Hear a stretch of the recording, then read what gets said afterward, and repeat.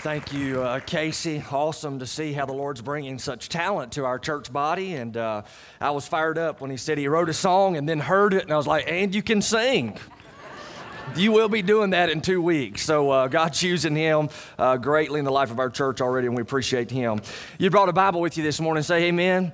And Luke's Gospel, chapter 9. If you're visiting with us, I just finished up a series of messages entitled How to Be a Spiritually Fit Family.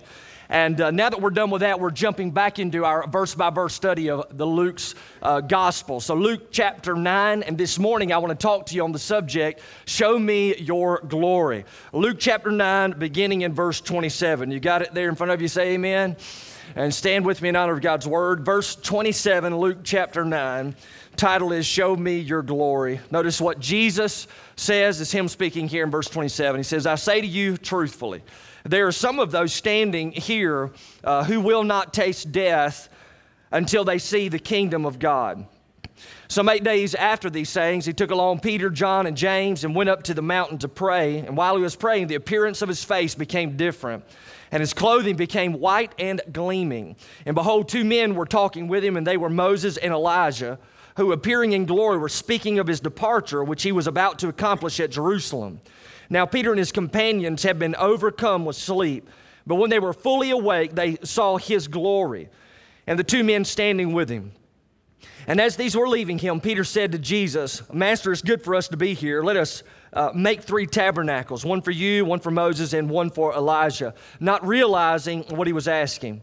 And while he was saying this, a cloud formed over and began to overshadow them, and they were afraid as they entered into the cloud. And then a voice came out of the cloud saying, This is my son, my chosen one, listen to him. And when the voice had spoken, Jesus was found alone, and they kept silent and reported to no one in those days any of the things which they had seen. Let's bow together. Father, it's a great privilege to open up your book and to be able to see how you are speaking directly to our hearts. And God, I'm overwhelmed by this passage and just how you've led us to this particular point. And so, Father, I pray in Jesus' name that you would fill me with your Spirit and give grace to the voice that it might continue to finish up this particular service. And God, I pray that ultimately we would be able to pray and really shout it out like Moses did in the Old Testament when he prayed, Show me your glory. So God, do that this morning. We pray for an understanding of your presence. We pray that you would speak clearly to our hearts and transform us into the image of your Son, Jesus. And it's in your holy name that we pray. And everybody said, amen. And you can be seated. So the title of the message this morning, very simply, is Show Me Your Glory. It's an interesting question to kind of start off a sermon. So I'll kind of ask it like this. Does God come to our church on a regular basis? Does God show up to church at Concord? You know, in the New Testament, we have Jesus writing letters to churches in the book of Revelation. One of the letters in which he wrote, he describes the fact that he is standing on the outside of the church knocking on the door. And he even says, I am knocking on the door. If any man will open it up, I will come in and be with him. And so in that text of Scripture, we find that Jesus was not invited to church. And I want to make sure that we as a fellowship be very cautious of the fact that we need desperately to invite the Lord Jesus to come to church. Amen? And bottom line is, very quickly, this here is not just some, let's get to church and check it off the spiritual list, but this is a goal where we can actually come together and we can meet with God. And that's what we're going to talk about this morning. And so I would ask that question, does God come to church here at Concord? In fact, I could ask, are we at Concord experiencing a visible, obvious, and undeniable work that can only be attributed to the God of glory? You know, our mission is to make disciples everywhere. Disciple is one who worships, reaches, grows, and serves. And as we're about the Lord's mission, there must be a longing in our hearts to experience the glory of God come down in our midst. You know, Paul the Apostle tells us that the place where the glory of God shows up currently is actually in the church. Ephesians chapter 3, 20 and 21, the Bible says this, Paul writing, Now to him speaking about the Father who is able to do far more abundantly beyond all that we ask or think, according to the power that works within us. Listen, to Him be the glory in the church and in Christ Jesus. Where's the glory? It is in the church and it is in Christ Jesus. And then he says, to all generations forever and ever. See, our fellowship's objective is to make certain that all praise is given to God alone and that His glorious perfections are shown forth in the church. So God can, in a unique fashion, really show up and work mightily in our midst as we seek His glory. You know, the term glory, I've been studying it for the past couple of weeks, and I've been pretty fired up about it because I was just studying it on my own, and then I was looking at Luke's gospel and all of a sudden realized everything just kind of came together, that what God was teaching me on my own actually matched perfect with what He wanted me to preach this morning. So I began to look at that word glory and ask, what exactly does that word mean? You know, the most common Hebrew word for glory is kabod, which literally means heaviness of importance. It speaks of God's glory. It speaks of His magnificent. It describes His manifest presence among His people. And the Greek word to describe glory, and you may wonder why Hebrew and Greek. Old Testament is Hebrew, New Testament is Greek. But the Greek word for glory is doxa, where we get the concept of the doxology. So glory is also a description of God's manifest presence among His people working mightily. God describes glory in the Scriptures as His splendor, His brightness, His light, His beauty, His holiness, His majesty, His goodness, His greatness, and His reputation. See, what emanates from God is glory. You know, one author says it like this: heat emanates from fire, glory emanates from God. As wet is to water, glory is to God. As a light is to a bulb, glory is to God. In other words, when you stand near heat, you know there is a source of that heat. Whenever you jump into the water, you can feel the wetness. Whenever you are in a dark room and you turn on the light, you know in that moment that it is bright. And the same reality is when the glory of God falls down upon a New Testament church, you flat know about it. You know, as I studied this idea of glory, it helped me to consider it as a voice speaking to us. You see, the glory of God, you know, the Bible says in a whisper, all right, go with me on this analogy. In a whisper, all of creation is declaring the glory of God. So creation is whispering about the Lord. God is saying, I exist. The glory of God in the Old Testament tabernacle filled the place. It's almost like it goes from a whisper now to an audible voice where the Lord is saying, I am here. And then you continue through the Scriptures, and all of a sudden now the Son of God comes on the scene, and glory screams as the Father is speaking through the Son, saying, here I am. See, the Bible teaches, and the Word became flesh and dwelt among us, and we saw His glory, glory as the only begotten from the Father, full of grace and truth.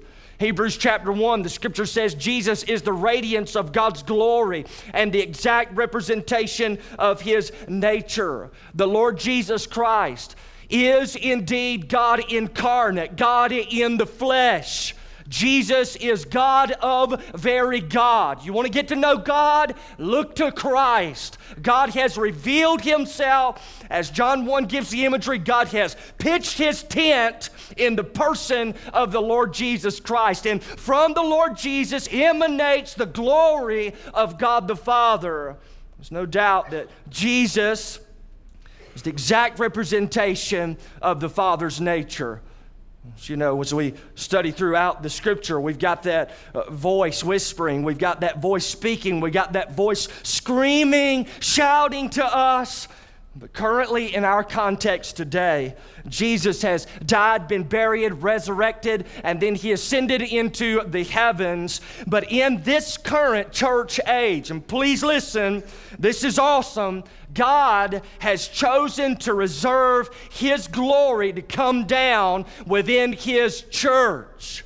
So within the context of a corporate gathering of people, God, in a unique fashion, will show up and work mightily in the midst of that group of people. That is, as we gather corporately to worship, God will choose to manifest His glory among us, those who are seeking Him.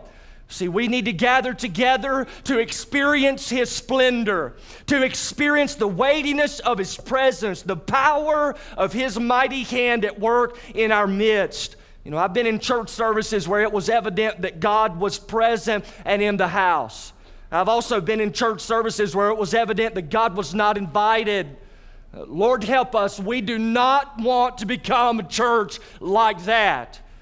God's glory is currently, please listen, man, because this will blow your mind, but it is awesome. God's glory is currently reserved on earth for the church.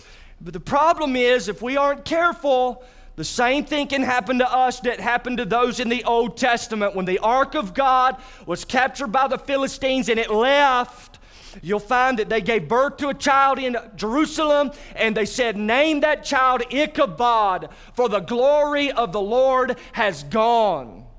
Some of the stuff I've been reading and looking at, many believe that the glory of the Lord has left the church in North America. That God's glory has just flat out dissipated because the people are gathering together as a little club instead of a place that is passionately pursuing the Son of God and His heart. So I want to encourage our fellowship to make sure that there never comes a time when the Lord would write Ichabod over the doorway of this fellowship saying the glory has gone. Man, we want to experience God's glory. You can come to church and leave and be able to say emphatically, God was there. That's what kind of church we desire to be.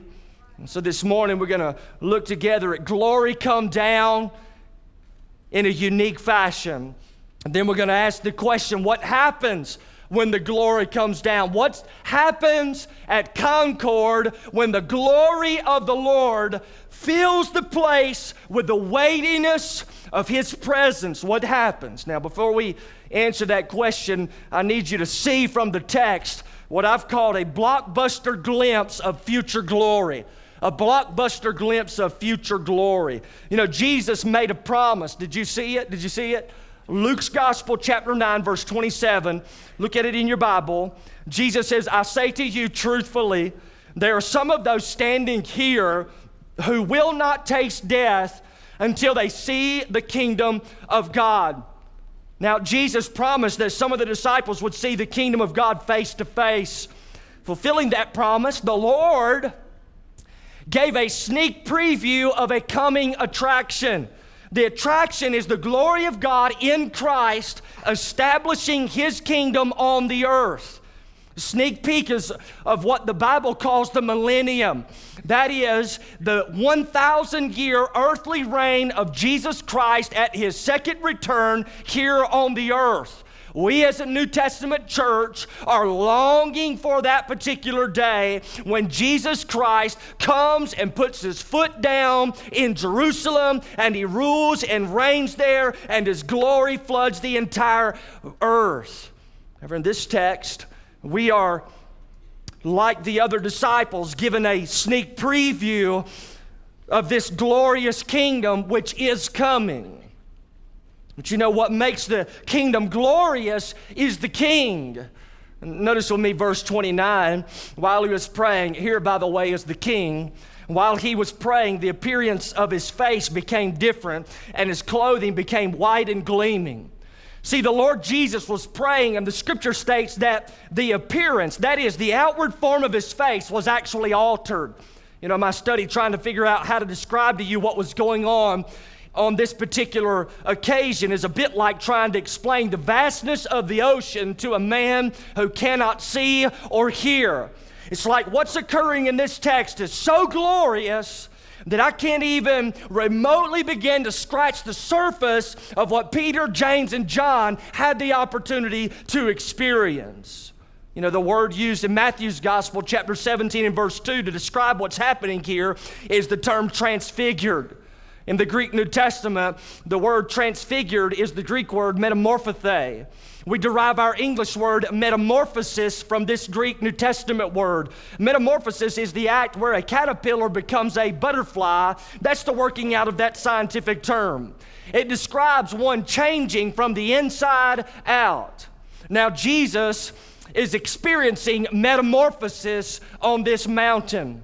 Jesus is not becoming someone altogether different in this text. Jesus is stepping outside of the cocoon of his humanity for just a moment, and he is displaying his full beauty and his full deity and his full glory to those who are present. You know, notice the scripture says that his clothing became white and gleaming. See, the glory of Jesus Christ revealed affected everything that touched him. You know, in the scripture we find that God is the Father of lights. We also find in the scripture that God is light, not in his essence, but God portrays light. Jesus came on the scene and he said, "I am the light." In the book of Revelation, we have a picture of heaven, and the Bible says that there is no darkness there because Jesus, the Son, is radiating light in the place 24/7. So Jesus is indeed light, and in this moment, on this mountain, Jesus, by the hand of God the Father, has been given the power to be transfigured and pull back the cape, as it were, to show them his glory and his kingdom. An awesome deal. Notice verse 30. Behold, two men were talking with Jesus, and they were Moses and Elijah, who appearing in glory were speaking about his departure, which he was about to accomplish at Jerusalem. So notice they were appearing in glory too. These two men of faith who have gone on before us, they are experiencing the glory of God, the weight and reality of his gracious and goodness presence. They are experiencing it 24/7. You know, as I read this text of Scripture and kind of meditate on it, I'm a little questioning why these two men. What is the deal? Why Moses and Elijah? Well, Moses represents in the Old Testament the law of God. Speaks about the 10 Commandments, the ceremonial law, as well as the sacrificial system of law. So we see that in Exodus chapter 20. Moses represents the law. And also you have in this particular text the prophet Elijah. And indeed Elijah and the Lord and Moses are all standing there, and they are talking about the impending death of Jesus Christ on the cross at Jerusalem. You know, as a matter of fact, the word departure is the Greek word exodus. One commentator notes, Moses had led Israel out of bondage into Egypt. That was an exodus. And Elijah had delivered Israel from bondage to false gods. That also was an exodus. But Jesus, he would come and die on the cross. He would come and bear the just wrath of God the Father for our sin upon his own body. Jesus would come as our substitute, dying in our place, being buried and resurrected, so that he could free us from the bondage of sin and the condemnation of the law. That is the ultimate exodus. So the glorified Son of God is hanging out with Moses and Elijah when all of a sudden, verse 32 in your Bible, now Peter and his companions had been overcome with sleep. But when they were fully awake, they saw his glory and the two men with him. By the way, what is the deal with these disciples always taking naps? Some lazy jokers, aren't they? Every time it's time to pray, they're like catching up on Z's, man. It's their problem. Blockbuster glimpse of future glory. But you know, as I consider these old boys sleeping on the side of the mountain, I find this to be true within church as well. God is really working, and there is a phenomenal sense of his presence which you can feel. And I mean, the weight of his glorious presence is heavy in the room, yet there are those who are sleeping and just ho-hum about the whole thing. And they're like, when is this going to end, man? When is this over? I've got so much to do this week. Listen, I would love to be able to say to you spiritually, wake up, yo. God's in the place. Open your spiritual eyes and experience what is only promised to the New Testament church, the manifest presence of God in a unique and glorious way. God comes to church, and we can come together and experience Him. You know, our text reveals this blockbuster glimpse of future glory. Jesus said they would see His kingdom before death, and that is exactly what Jesus gave them a glimpse of. He fulfilled His promise to them as it is found in Luke's Gospel, chapter 9 and verse 27. Now, whenever I talk about the glory of God falling down upon the church, I am talking about a real sense of His presence among us. And kind of like Moses, man, I don't want to go anywhere unless the presence of God is with us. And we want God to be invited to the fellowship. We want God to show up to church on week in and week out. We want to be able to come here and say, man, I'm going to meet with God. It should be our prayer. But what happens, man? What happens when we really begin to experience the glory of God in the context of the church? A couple of things. When we experience the glory of God, we want nothing less. We want nothing less than the glory of the Lord. I love Peter's response here to seeing the glory of Jesus. Look in your Bible again at verse 33, the first half there. And as these were leaving him, Peter said to Jesus, Master, it's good for us to be here. So Peter sees Elijah and Moses separating from Jesus, and he calls out for everybody to say. And when he says it's good for us to be here, it literally means that it is fitting or even advantageous. So he's like, Master, hey, don't leave. Let's stay right. It will be advantageous if we all just stayed right here. And notice what he does in verse 33. He's like, let us make 3 tabernacles. And I love this. One for you, Jesus, one for you, Moses, and one for you, Elijah, not realizing what he was saying. Now, upon first glimpse of Peter's statement, you're like, yeah, build some tents. Let's hang out here. Peter's like, I've seen the glory of Christ. Nothing else matters anymore. Put up some tents, man. We'll stay right here. The idea of throwing up some tents has some roots in it. You know, one of the Jewish customs set in motion by God in the Old Testament was the celebration of the Feast of Tabernacles. The Feast of Tabernacles, also known as the Feast of Booths in the Old Testament, was considered to be one of the greatest of Israel's holidays. The festival was the third great occasion that all Hebrew males were required to observe every single year. It was shortly after the Day of Atonement. So the Festival of Booths, it lasted for a week, and it involved a pilgrimage. So what would happen is that all of Israel, they would actually travel in to Jerusalem. And whenever they showed up in Jerusalem to celebrate this Feast of Tabernacles, they would come in and set up tents. And so they would build these makeshift tents for them to live in for that particular week. And they're celebrating something. What are they celebrating? They're celebrating God's taking of the children of Israel out of Egyptians' bondage into the promised land. And they are celebrating God's provision and protection as they wandered for 40 years in the desert, and they lived in makeshift tents there. And so they gather together and they celebrate and they recite the law of God given to Moses in the presence of everyone. Now, as you study the Old Testament, you find that Israel, more often than not, would turn a deaf ear to God, and they would harden their hearts to the Lord. And in doing so, quite often, many of these festivals would not be celebrated year in and year out. The Festival of Booths was one such festival. They let it fall off the scene. However, as we read in Nehemiah, we find that Ezra actually led the people of God to celebrate the Festival of Booths. And it was in this time frame that Zechariah was present, and he began to prophesy.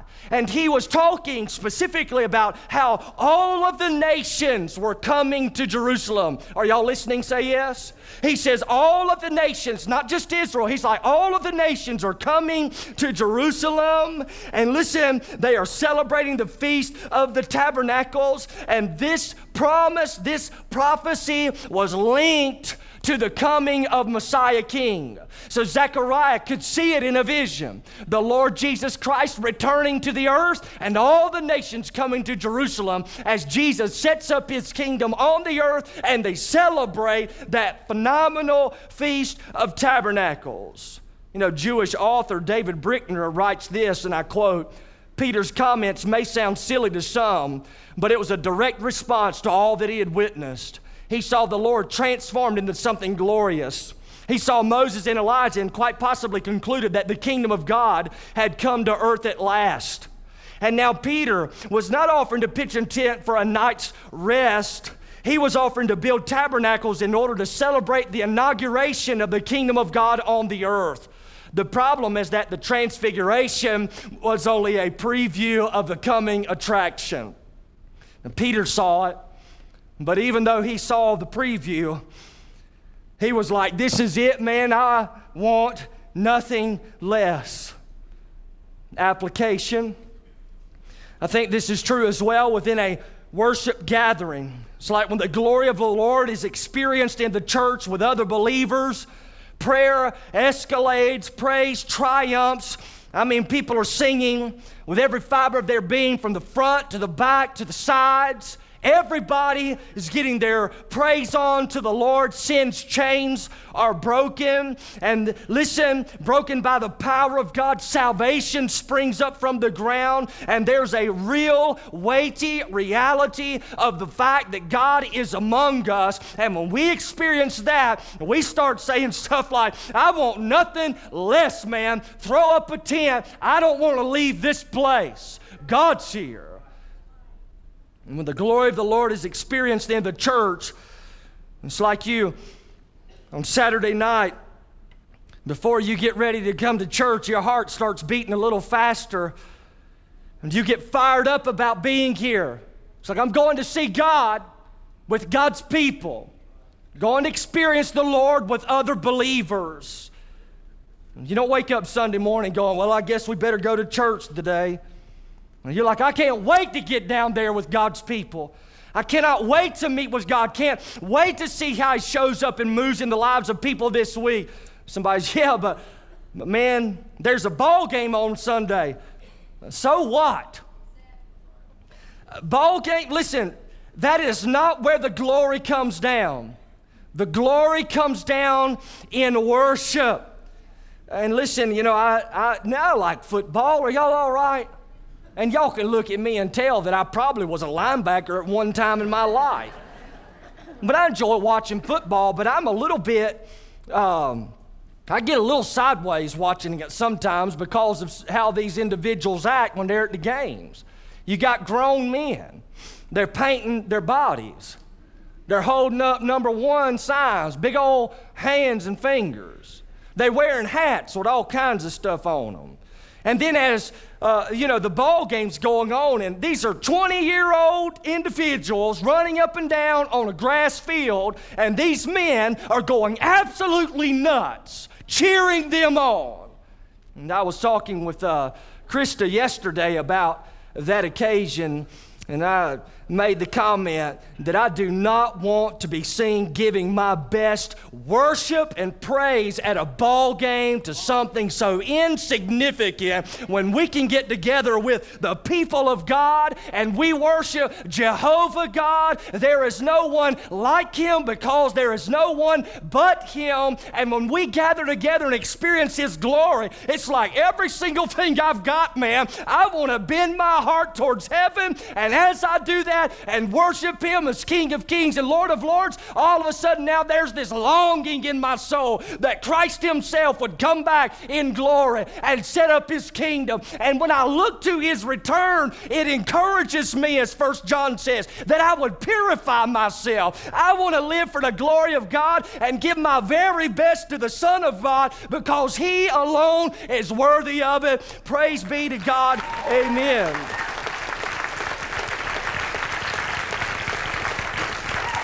And once we experience the glory of God, we want nothing less. We're like, I can't go to a dead church no more. I want to go where God is. Something else happens when the glory comes down. When we experience the glory of God, listen to this, our ears are in tune with God's voice.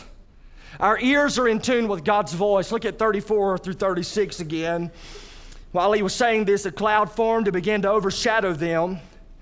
What formed? Say it out loud. Starts with a C and ends with a loud. What is it?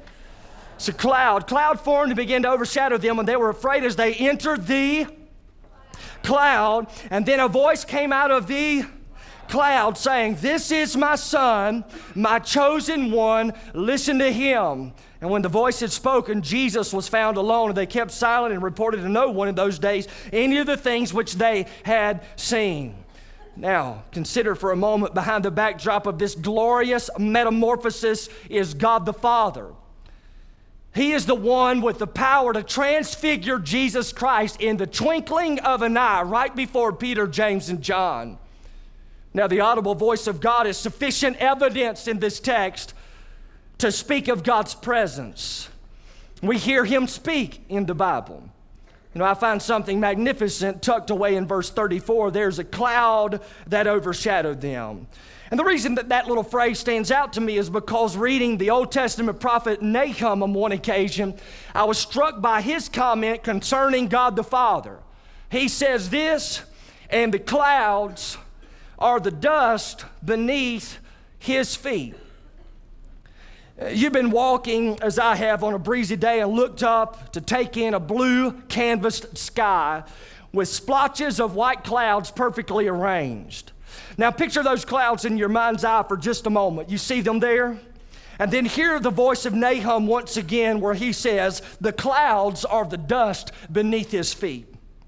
How mighty and grand our God must truly be if the clouds are a picture of the dust that he kicks up as his presence passes. And think of the event Peter and the others are experiencing.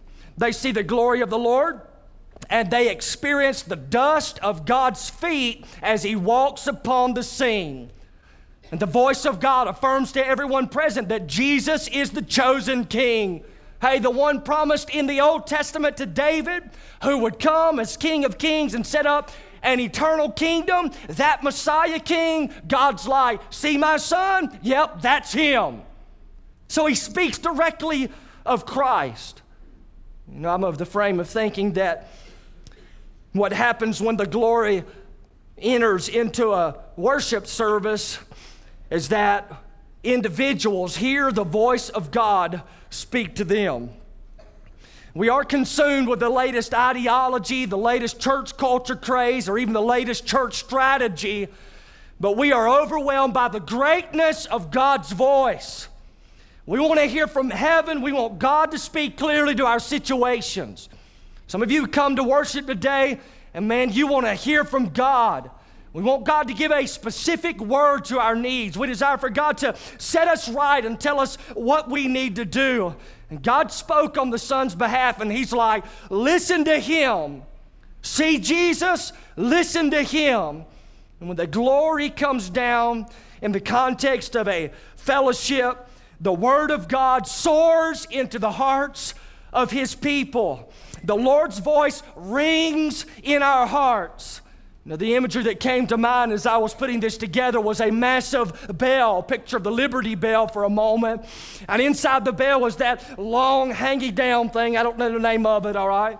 But it's down there in the middle, and as soon as you pull the bell, that thing rams against the side, and it reverberates that bell, and the sound bursts forth and radiates from the bell. When God's glory falls upon a fellowship, Jesus Christ himself speaks to our hearts individually. And our hearts are like a bell. And Jesus reaches down into our soul, and he speaks clearly to us through his word, through the worship. And as he speaks, it bangs against the side of our soul, and it reverberates from our life so that the very voice of the Lord shows up in our midst, changes us, and empowers us to go forth and make more disciples. It's the glory of God. You know, you can actually leave a time of worship saying, beyond a shadow of a doubt, God spoke to me today. God took me to the floor about some things today. God put a word of direction in my heart today. God gave me a word of encouragement today. God gave me a warning today. God showed me that I needed to make some things right with a brother or sister in Christ today. God spoke directly to me. And listen, I don't want us to become a church that is ho-hum, kind of like, whatever happens, man, whatever. And some people are like, well, if the Lord speaks to me, that's great, but if I don't hear from Him in months, well, that's fine too. Not me, man. I ain't fine with it. I want to know God is with us. I want to know God is speaking to us. And the disciples were able to catch a glimpse of what it was going to be like at the return of Jesus Christ in glory, and they witnessed it. And then we, because the Spirit of God inspired Luke to write this gospel, you and I are now given the opportunity to just get a little glimpse of it. But then as we study the New Testament, we find, wait a minute, God's glory will uniquely show up in the context of the church and work mightily in our midst. It's who we serve. God of gods, the only God. And as the glory of the Lord falls on the fellowship, we'll be shocked at how people's lives are radically changed. Look, it's been phenomenal what God's done in this fellowship. Fired up about it. It's not because we're slick. It's not because we've got some kind of methodology that's different than somebody else. It's because God, in His own grace, decides to show up here on the weekends. And if we take that for granted, man, He will flat leave. And we can get together and talk church all day long, but God wants to show up and minister in the midst of His people. And as we do this, and we get our praise on and really lift up this King of Kings, this Lord of Lords, this one who's standing in glory in Luke's Gospel, chapter 9, when we get our worship on of Jesus, the Bible says He draws people to Himself. That's the greatest evangelism. Lifting up the Son of God, worshiping Him, giving Him our best. And we get to see what it looks like for Jesus to rule and reign in our hearts. And for Jesus to rule and reign in the context of a church. He's the head of the church, and we submit ourselves to His authority. And really, man, that's been my prayer over the past couple of weeks. And I'd invite you to pray it along with me. That we will be like Moses. Lord, show me your glory. Are y'all listening? Show me your glory. I want to get here and not experience God. I don't want to get here and not know Christ is with us. Lord, help us. Father, we're grateful for your word.